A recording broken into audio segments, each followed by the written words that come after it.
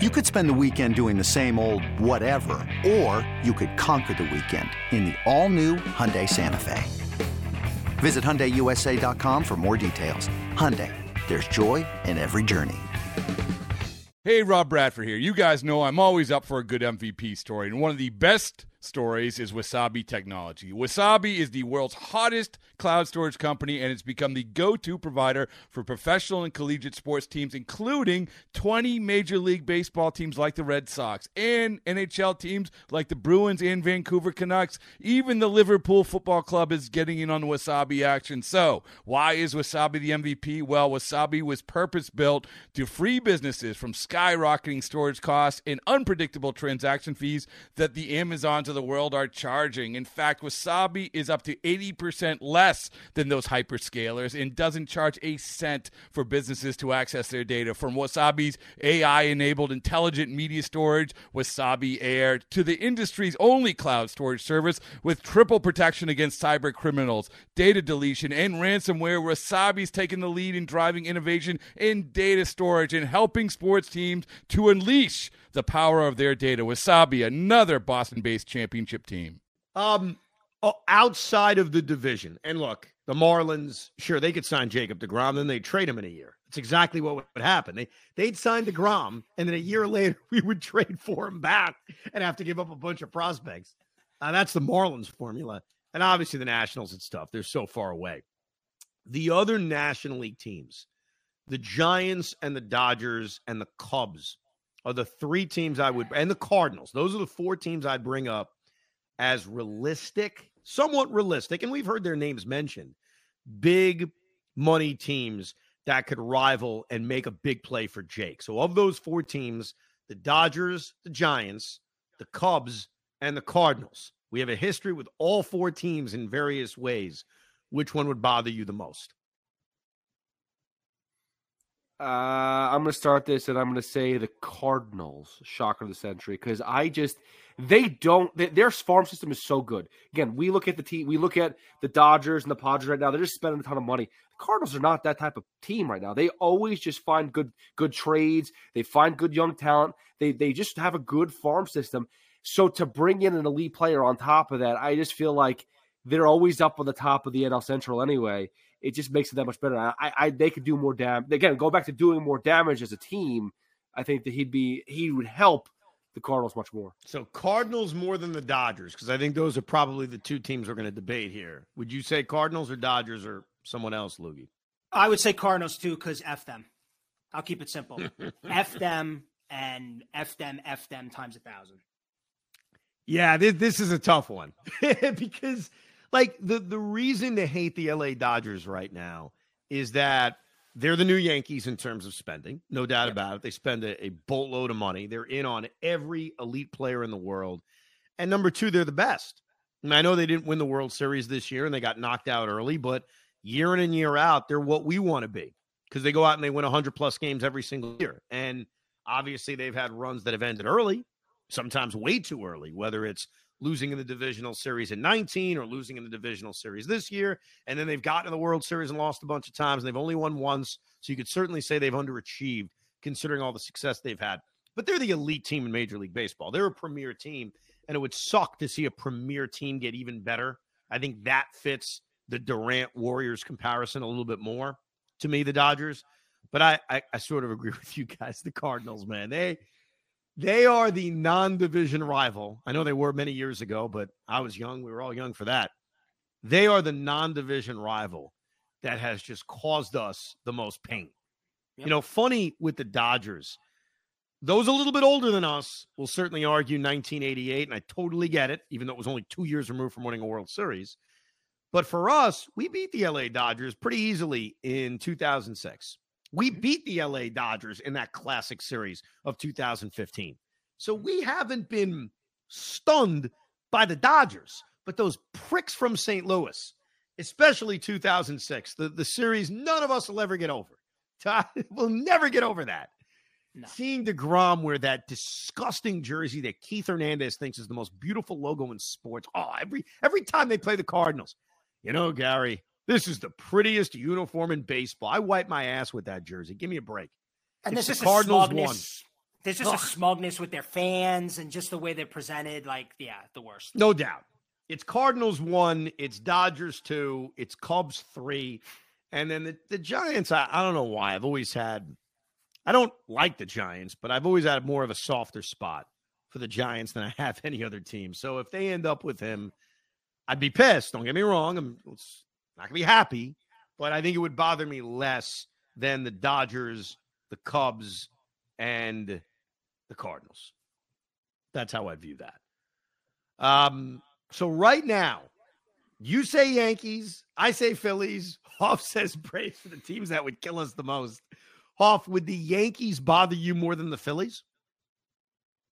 No, I think Phillies still are behind the Braves because the Yankees, it doesn't really bother me. I know it's crosstown rivalry, but I've been very adamant about this year. I don't care about the Yankees. They're not on my radar anymore. I know that everyone feels like the Mets and Yankees have to battle head-to-head, but it's not about that anymore. Like, I feel like our organization is in a different place, a better place than it ever was. So they have their own problems to deal with. I know it would be dirty if they stole deGrom from us, but again, they'd have to overpay, and it doesn't register. They're not even going to overpay for Aaron Judge like they're going to get Jacob deGrom. So I think that's part of the reason why I don't care. But by the way, right now, I think we're still in that love affair with Steve Cohen, and rightfully so. He has spent a lot of money. The Mets last year had overall a pretty successful season in terms of the wins and losses during the regular season. We all know how it ended. If they ever lost deGrom to the Yankees, the Phillies, the Braves, really any National League team or Yankee team that we despise, it's going to change how we view Steve Cohen. It really is. And I think losing deGrom in general would be a big moment early in his tenure as owner where there'll be a civil war amongst Met fans, because I know there'll be a lot of Met fans, maybe some listening right now, they're going to say, you can't pay deGrom this, you can't give him that, it was a sound baseball move. We'll get that. So I think it'll be a civil war amongst Met fans. But I would have a very tough time kind of thinking what you just said about this organization if they let him go. I really do. If they're outbid, then what are we talking about with the billionaire owner? What are we talking about then?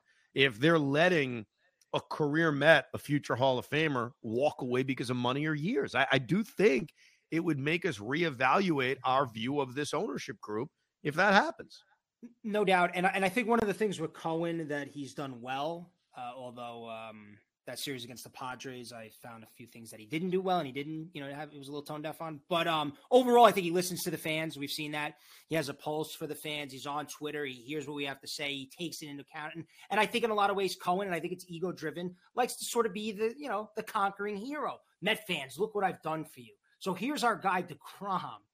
How could he possibly let this guy walk for more money? So that's why I'm still confident. I am a little nervous as to why it hasn't gotten done yet. And you keep hearing these reports that, well, Jake wants to stay. Well, if the money's close, he's going to stay. And it's like, so why hasn't he signed yet? So I'm getting a little nervous with it. You know what I think it is? Yeah. You know what I think it is? I remember, and I think I do this once every 3 podcasts, and it makes Pete roll his eyes. So I'm going to do it again. I'm going to make a comparison to the Brooklyn Nets.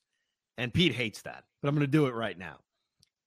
When the Nets were negotiating with Kyrie Irving before the opt-in or the opt-out, there was kind of a game going on where I think the Nets knew ultimately they were better off with Kyrie Irving coming back. Forget what's happened since. That's not part of this conversation.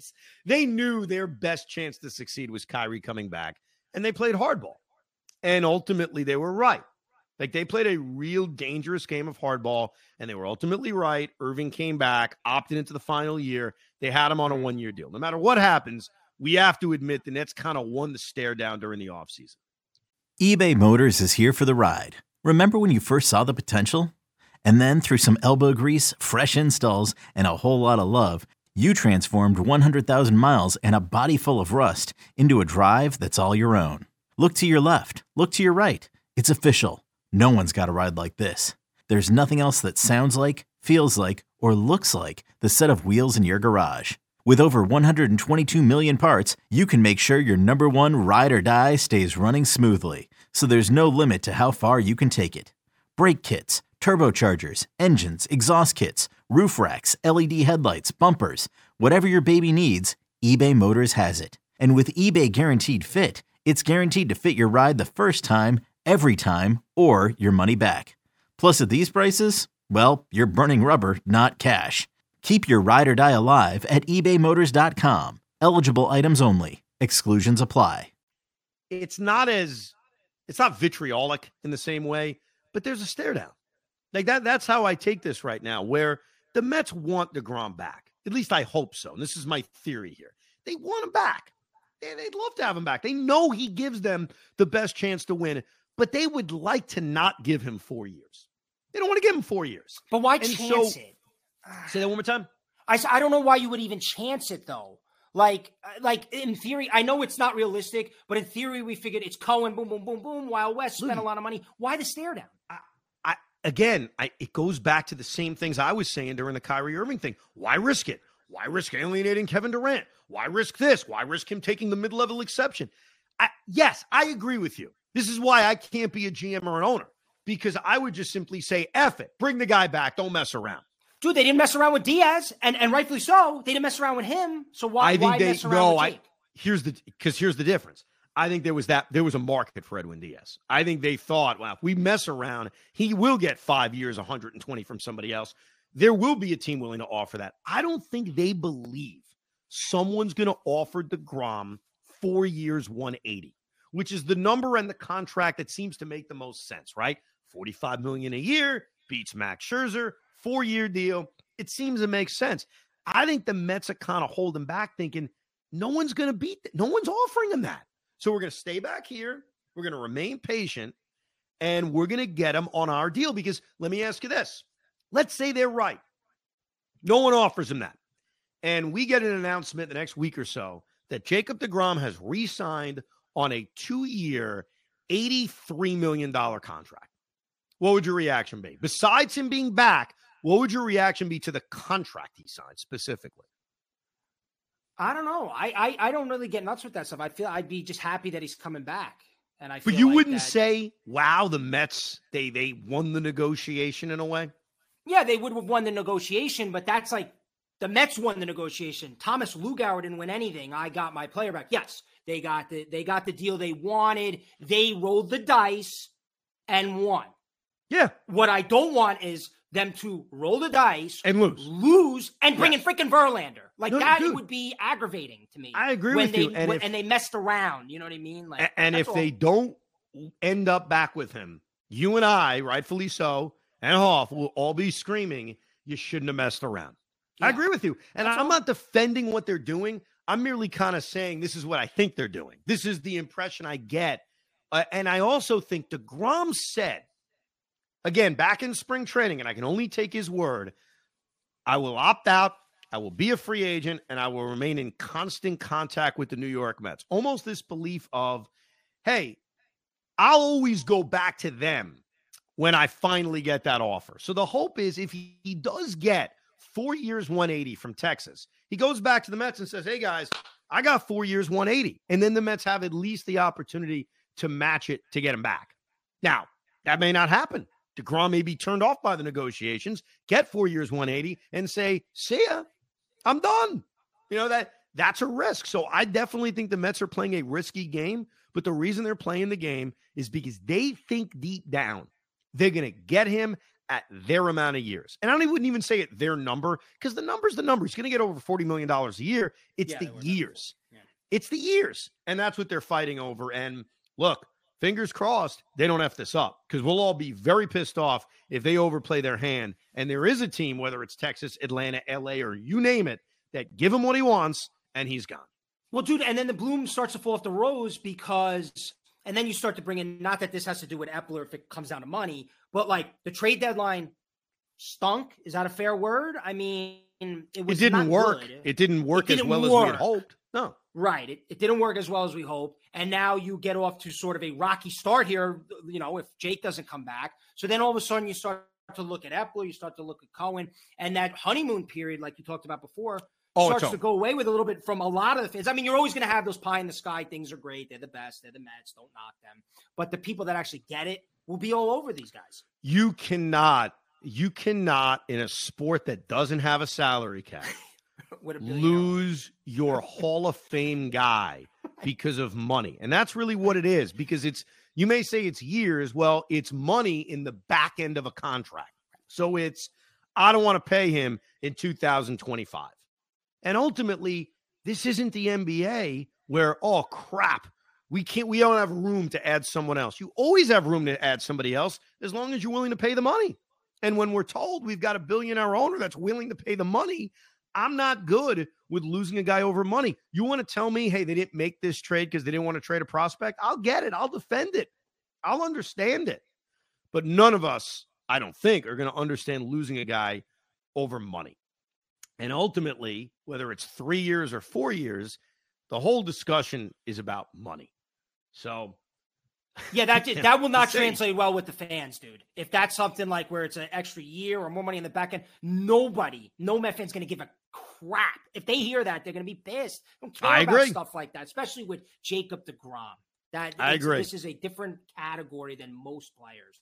No question. No question about it. By the way, you can email the podcast at thericob@gmail.com. And coming up in a couple of days on the next edition of Rico Brogna, in a very kind of similar discussion, we're going to talk about, in the past, the loss of certain Met free agents, guys that they lost in free agency, guys that they traded away, guys that either were true Met legends or you just happen to love them, and it devastated you when you did lose them. There's a lot of guys to go through. Got a lot of feedback on Twitter from that.